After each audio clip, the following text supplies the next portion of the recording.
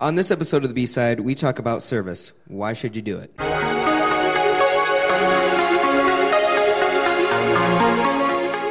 Welcome to the B-Side, a Blessed Hope podcast where we turn over the sermon notes and answer those lingering questions. Hey everybody, welcome to the 25th episode of the B-Side, and I am joined by Pastor Matt and our ministry assistant, Malia Lee. She is also known as the one that everybody likes. Because Matt disappoints people, Matt makes people angry, and I disappointed people. That's right.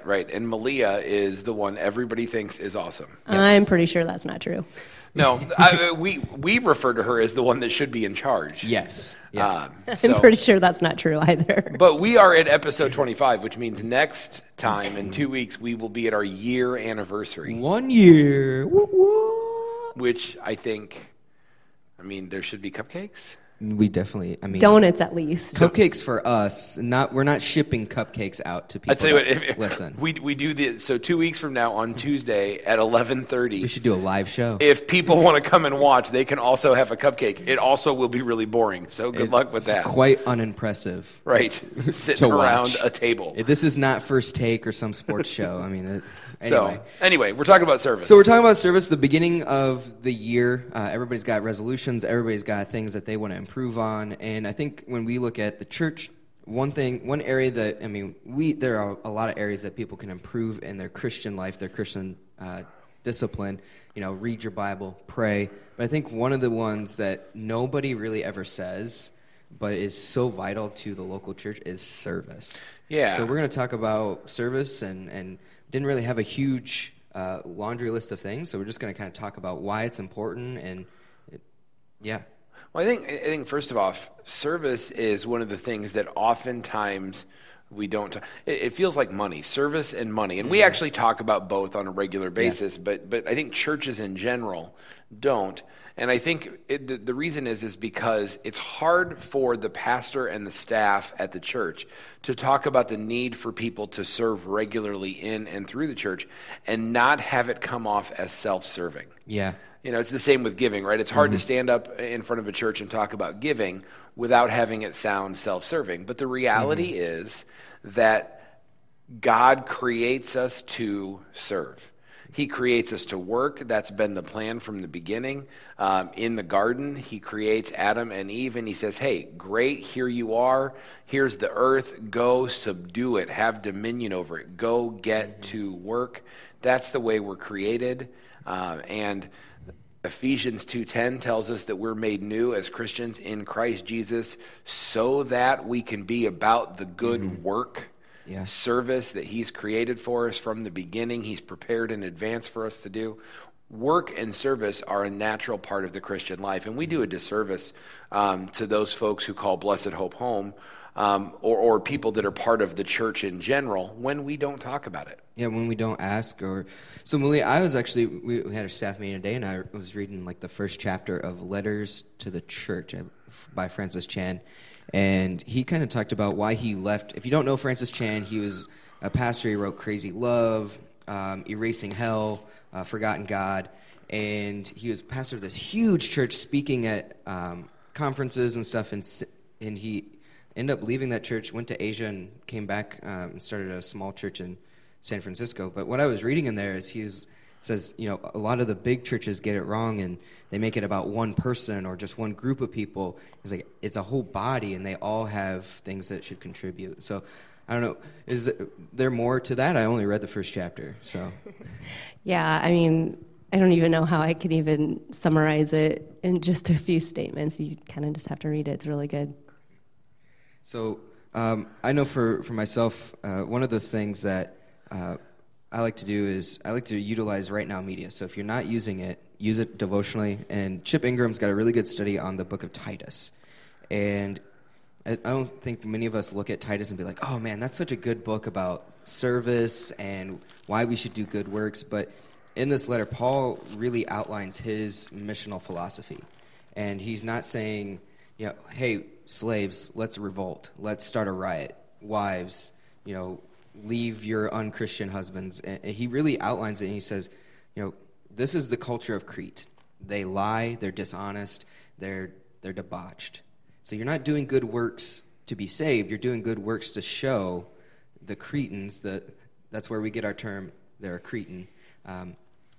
You're showing them that there's a different way to live. You're honoring God, and by your good works, some will come to Christ. Not that you're saved, but others might be saved through them. And for me, when I was going through that study with Chip Ingram and reading through it, I was like, man, this is good stuff, because sometimes we get the cart before the horse. We put good works before salvation for us personally, when it's really, it's our salvation first, good works, and God uses those good works to bring others in. And I think, Vince, that's one of the reasons we don't talk about service and work as much as well. Part of it is because it feels self-serving. The other part of it is because I think there are a lot of people in the church who have mistaken their works, their activity for the church, or their activity for God as salvation in God. And so it's like, well, I will work really hard for Jesus, and because I work really hard for Jesus, Jesus will like me. And we are really good at saying, no. That is not the case. Jesus loves you just because you're you. But then that kind of creates this paradox where it's like, well, if Jesus loves me just because I'm me and I'm made new in Christ and I am saved by grace through faith, then you know what? My work doesn't matter, and so I don't do it. Or we hesitate to teach on it because we think people will somehow forget that it's their faith and grace that saves them and think it's their worth that saves them.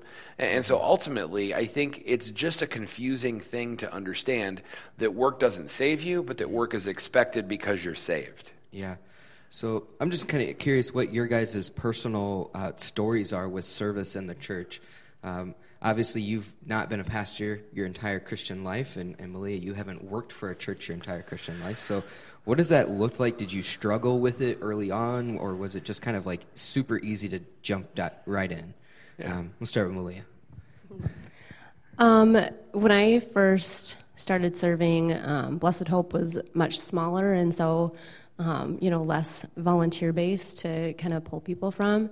But I actually started helping out in a Sunday school class, in Tyler's class. And if any of you know Tyler now, you wouldn't see this because he's super chill. But when he was like preschool age or like early, kindergarten, he was a handful. And so I stayed down there mainly just to contain him and to help Karen Blair, who was the pastor's wife who taught that class, manage him in the classroom. And then it just kind of rolled into, me being her sidekick and helping, and then eventually I was teaching. And even though I didn't intend to be serving when I started, it definitely turned into that. And through that process, God really did something in my heart and kind of helped mold that love of serving. And it just kind of snowballed. And then from there, I was, serving on a team. And then it just kind of got into like where I kind of had my hands in a lot of different places. And I don't even think I realized it was happening when it was. But it really was kind of the catapult for getting involved here at the church and knowing what's going on and kind of the inner workings, and it furthered my discipleship so immensely. If I would have continued just to sit and be served, and actually now that I think about your Francis Chan question too, I had a little time to process here. That's kind of the premise of his book, is that we kind of do it to ourselves as far as creating people that just want to sit and be served and consume. We kind of have created that monster in a sense, because we make church so comfortable for people and have all these great things for them. And so in a sense, we shoot ourselves in the foot because we need to not be so focused on ourselves. But yeah, it's one of those things where, almost in any other area of our life, being put in a situation where we're not quite sure what we're supposed to be doing or we're stretched, we grow and we do it. Like, you think about any job that you've ever gotten, you probably weren't, on paper you were probably qualified for it, but once you got into it, you probably were like, this is way different than I thought it was going to be, or there's so many more challenges. Or I even think about when I started playing football. It was so challenging, and I was way out of my comfort zone, and you learn and you grow in the midst of doing. Right. Well, I think there was a point, too, where I said this to Scott, where I was like, man, my life completely revolves around church. And this was before I worked here, too. And I was like, how cool is that? Like, it's penetrated my life as a Christian, just as a human, so much that, like, I'm just so intricately woven into the details. And I didn't even realize it was happening. See, but when you said that, and I know that Scott is all about serving. He'll serve. He's happy to do that. And so I don't mean Sure. to say throw Scott under the bus or anything, but I would imagine that Scott's initial reaction, or somebody's initial reaction when you say, man, my life is completely intertwined and it completely revolves around the church, that their reaction would not be, oh, well, that's great. They would Sure. say, oh, yeah, you got to get some balance. You got to fix that, right? And that's been something I've had to figure out, too, and Scott's helped me with that as well. And I did hear something, and I don't know who said this, but this is something I always think of when someone asks me to serve here or to help with this event or whatever, is not everything that comes from heaven has my name on it.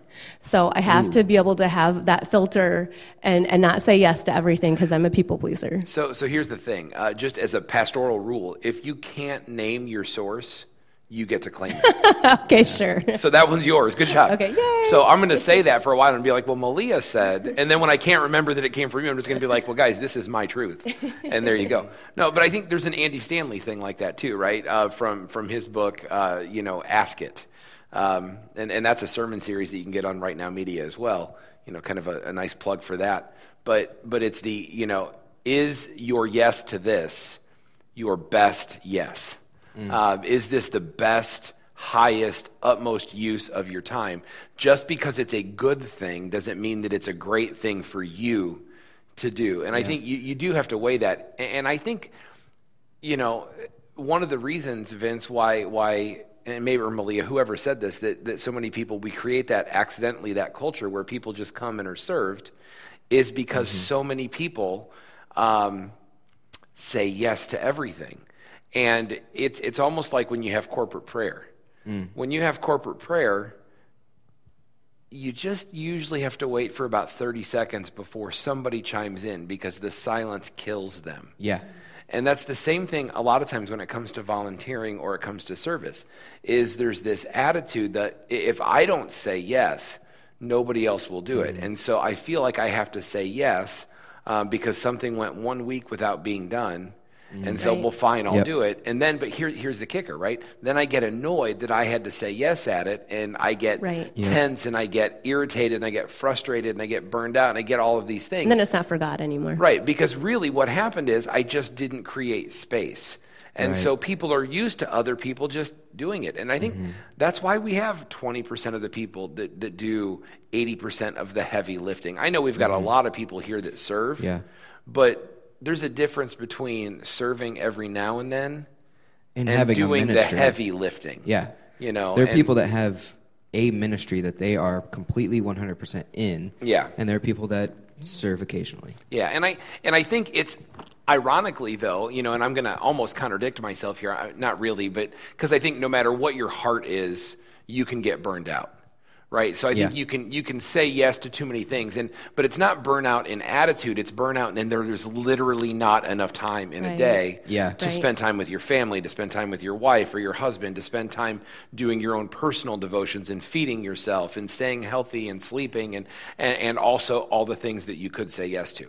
So there is a point where burnout happens, but I think by and large the people that complain about burnout are the people who dabble in ministry and service, not the people involved in the heavy lifting. I think it's important to find the area that you really, truly are passionate about and leaning in there. You don't have to be involved in every single thing, but you can say no to the things that just don't make you excited. So a perfect example, Malia and I, just earlier this morning, we were at a meeting at the Benton County Sheriff's office. Yes, thank you. And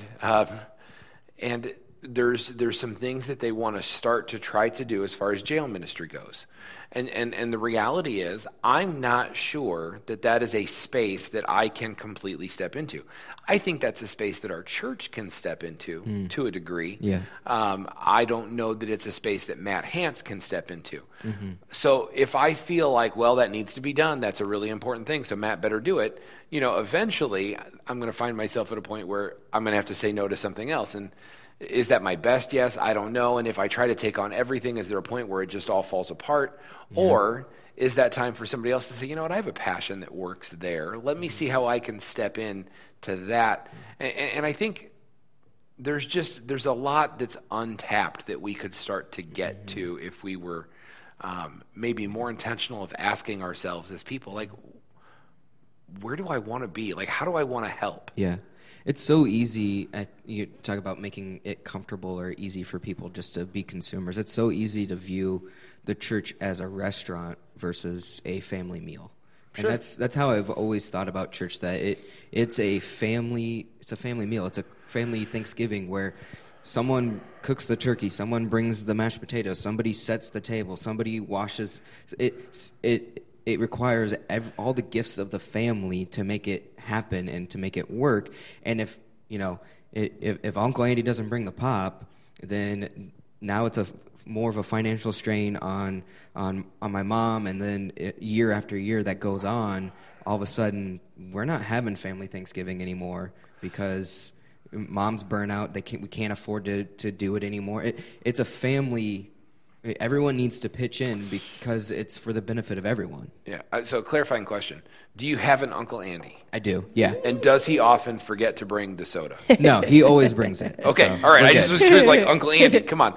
No. Get moving. He's no, all good. I think that's great. I think you could church that metaphor up a little bit. Instead of Thanksgiving, you got to call it a potluck. Yep. Right. That's the good Baptist tradition, right? So we got a potluck every Sunday after church. There's another potluck. But okay, so here's the reality, though. I think that's great when you think about the fact that in a potluck or at a Thanksgiving or at a family dinner, everybody does their part. Where when you finish your metaphor, when you're in a restaurant, you just show up and you get served. Right. You got a menu, and people can treat the church like that. Oh, they got this ministry, and I've got a kid that would fit really in that is that age group, so I'll send them to that on Wednesday. And there's a small group for single moms with bum left knees, and wow, I have a bum left knee, and so I'll fit right in there. And you start to find these little niches where you fit in, but all you're doing is taking. And I want to clarify, that's not bad. Right. But part of that is, like, great, people are ministering to me in that way. So now my part of the body is to then not just order off a menu and wait to be served, but to then go and dig in and start to minister to other people in the areas that they need and that they have. And I think why that's so critical is because in a consumer culture, people church shop like crazy. They come to this church because this church has a ministry I like, and then as soon as I don't like something about that ministry, or somebody says something that I don't like, or the pastor says something in the pulpit that or there's turnover that I wish, in elders or staff. It's like, okay, I'm out of here. I'm going to go find another church that meets my needs. Just kind of like, well, you know what? I'm not going back to that restaurant because I had a bad meal or something. Yeah. As opposed to, you know what? No, I'm part of this family. I'm part of this body. Service binds you. Yeah, and I think it's such a huge part of the sanctification process and growing you up because, you're looking at other people instead of yourself, You think about the New Testament and Paul specifically, like, all over, like, it's always about, like, I suck, basically. I need to be out serving. I need to be, like, my life means nothing. I need to be... laying it down constantly and just be out serving and whatever I can do to spread the gospel. And really, we talk about evangelism all the time too, and I think sometimes that can be a scary topic for people. But that's really what you're doing when you're serving. It's a source of evangelism. Yeah, I think I'm engaged and we're heading towards marriage and stuff. And one of the things that Victoria and I said really early on that we wanted to be about as a couple was service. service to each other and service to God. And we pick that because we know that when we serve, we grow closer to God and we grow closer together. And the church as the bride of Christ, if you're in the church, you are, guys, I get it, it's a little weird, but you are the bride of Christ. And as you serve Christ, as you serve this family that you're a part of, you grow closer to God and you grow closer to the people that are around you, just like when you serve your wives or your wife, or you serve your husband. And that's kind of the premise to Francis Chan's You and Me Forever study and book is, when you guys are busy about, or I don't know how he says it, busy being about the mission, you don't have time to argue with each other and squabble over stupid little things in your marriage, because you're on mission, and that's the most important thing. Yeah. Matt's just shaking his head. Yeah, that's great stuff. I think there's so much value in understanding that, service to each other and then service to God. And what's interesting is, and I think most people miss this, when we talk about real worship, we tend to think of a church service. Yeah.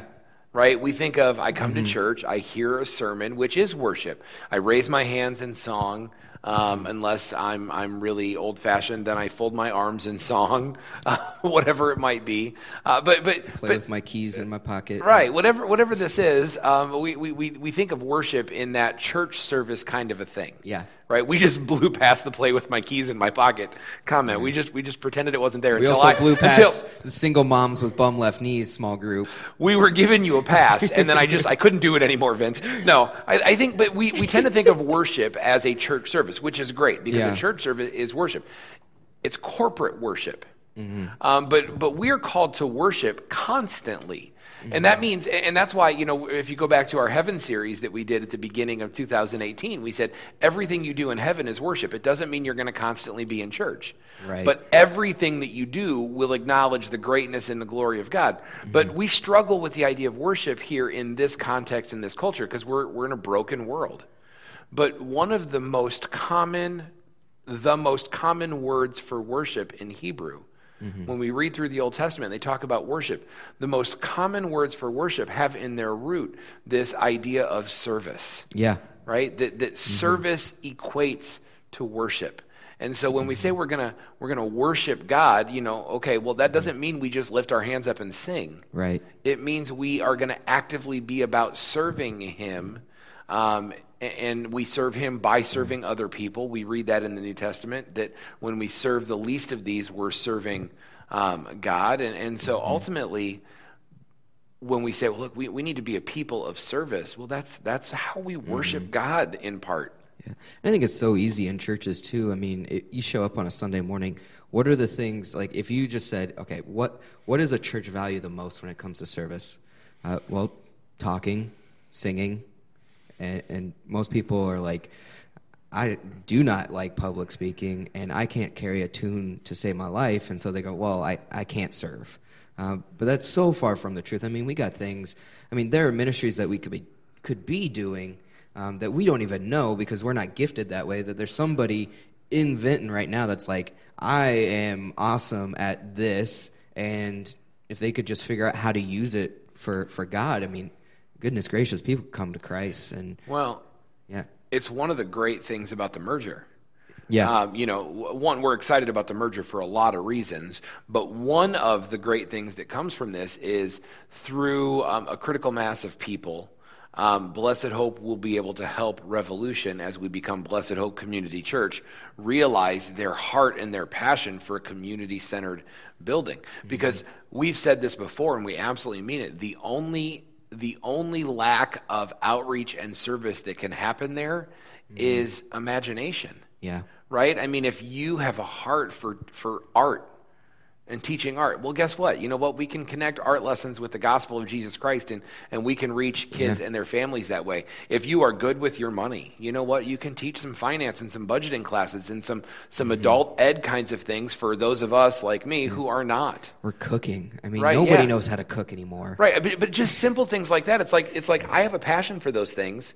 you know what? I have a passion for worship and for service and the gospel, and I can marry those two because God's gifted me this way. Here's an avenue. I can serve in this capacity, and there is no limit except what we can imagine. Right. And I think any type of evangelism, sharing the gospel starts with those relationships. So even if it seems like something that maybe could never possibly have a connection, like you're building relationships with people, and I think that's kind of where it all starts. Right, how do art classes, how does teaching somebody how to paint texture on a tree, how does that have anything to do with them not going to hell? Well, I earn some trust, and you know what happens is you sit together and talk. One of the greatest missionary endeavors in China is coffee shops. Ask me why. Why? Because people love to talk in English. And so one of the things that missionaries will often do is just offer English lessons. And so what they do is they sit and they talk and they have conversations. And guess what? As you build a relationship with somebody and I talk about what do you think and what do you like and how do you feel and what are your fears and what are your hopes, guess what's bound to come up? The gospel. The gospel of Jesus Christ that saved me and it changed me. And I used to be here and now I'm here. And this is the guy that changed my life and I wish you would meet him. And so it's just one of these things that's so organic and it's relational. People are so scared by, like you said, Malia, the idea of evangelism when all it is just recognizing that through the course of a meaningful relationship, that's bound to come up. Yeah.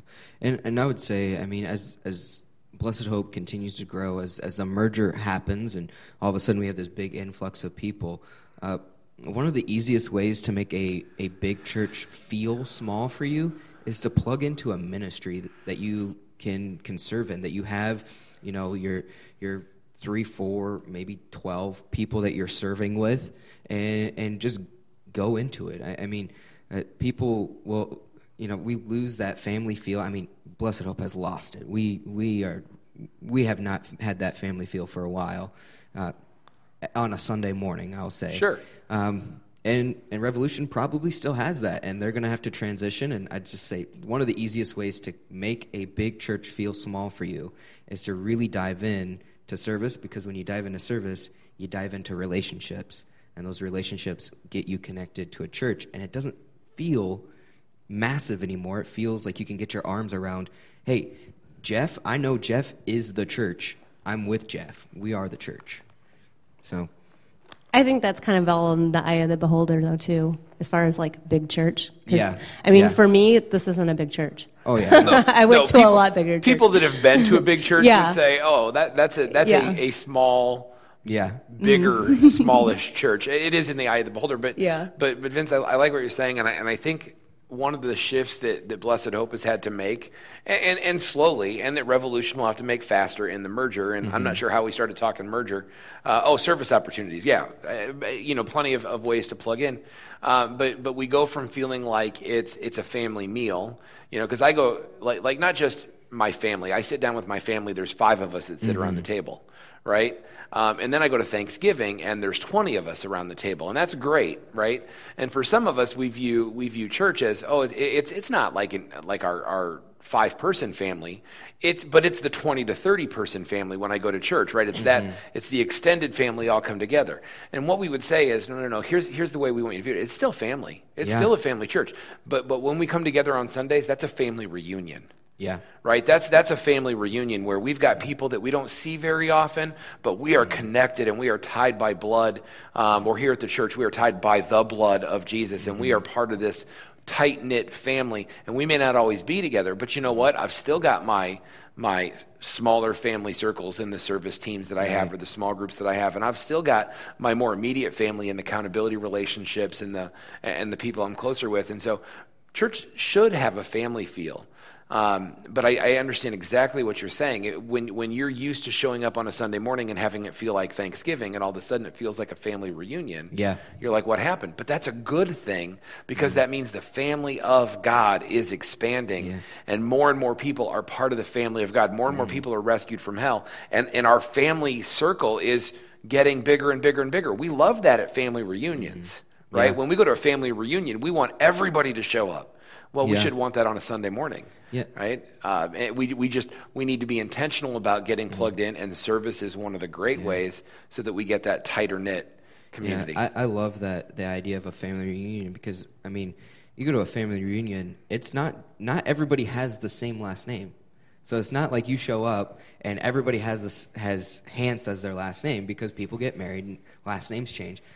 But the overarching unification is the name Hance, and that's the way it is in the church. You may have your smaller, family name of children's church or building team or whatever it is, but the overarching name that unites all of them is Christ. That we all share that name, and that's beautiful. Yeah. There you go. See, it was a great analogy that we accidentally stumbled onto. Yeah. Hey, thanks for listening to us as we talked through that. All right. Well, I would just say if you need to get into service, if you're not in there, contact us. Yeah, can I add? I want to Yeah. add something, and I think Malia does as well. And we talked about this on Sunday, and I want to. There's always the caution here, right? There is a difference between the works that come from a saved life and the works of the flesh. And the works of the flesh will always lie to you, and they'll always make you feel bad, and they'll always cause tension. And when you work out of your flesh or out of a have to or out of a God will be happy with me or the church will be happy with me, that never ends well. So when you hear us talking about works, listen, we are talking about you serving regularly. We want that for you. But not because it makes us happy, not because it makes God happy, but because that's an evidence of a changed life, right? That's what James talks about. 1 John talks about that when your life is changed, you will naturally see these works come from it. So It should be a response it's a to the faith gospel. that creates in you a desire to work. And so we will look at that as, hey, is our faith real? And that's sometimes a hard look Yeah. in the mirror. I mean, but bottom line, saved people bear fruit. Yeah. And so, what kind of fruit are you bearing in your life? Yeah, I love that story in the New Testament. It's a weird story to love, I know, when Jesus curses the fig tree that looks like it should be bearing fruit, and it's not bearing fruit. And the deal is Jesus isn't really mad at the tree, but he's teaching us something there. And that's the idea that, Yeah. you know what? God will not tolerate someone who looks like a fruit bearer Right. but doesn't bear fruit. God won't tolerate someone who fakes it Right. necessarily. Yeah. And so You can't fake God. no. If you're a person who's like, I love Jesus, but I hate everything to do with anything that Jesus asks me to do, like it might be mirror looking time, right? Yeah. Yeah. So if you're, at that place where you're like, okay, I get it. I want to be serving. I want to find a place to get plugged in. Come see me. Shoot me an email. Call me. Text me. Facebook. Whatever. You know what? Come sit. I just talked to someone last week. We sat down and looked at all the different places in our church where there are opportunities to serve. There's so many, and we can figure out what interests you, where you think you want to get plugged in, and we'll make it happen. And here's the thing: you're not locked in forever. You're not signing a contract in blood. We're saying you have to serve in this ministry until the end of time. This is a great place to you start. can leave as soon as you die. No. But sometimes that's where you figure out what you like and don't like, and if it's not a perfect fit, then you find another place. And that's okay. You know? And I would say this too, just an acknowledgement, a confession, and an apology that we as a church and church staff, but this predates you guys too. This is a problem for a while. We have not always been great at responding to people who say, I'd like to serve. Yes, We're not. yeah. We have not historically been awesome at helping you find a place to plug in Yeah. quickly. And so please accept my apology for that. And if that's been you in the past and we failed you in that way, give us another shot. Yeah. And we would love the opportunity to help you get plugged in. We've had a team of people that were so diligent that got together to look at ways to start getting service and people plugged into service, and that's something we're going to be then adding on to their work as we talk merger, and we keep looking at what the reality of that will be. And so we're trying to get better at that, and so we acknowledge our maybe lackluster past there, and we would just say, you know what, it's worth giving us a shot to fix our mistakes if we've made them with you, and we'll own it, right? We're sorry, and we want to help you get plugged in. Yeah. So thank you guys for the conversation. I think it was so much fun. So see you next time. All right. Thank you.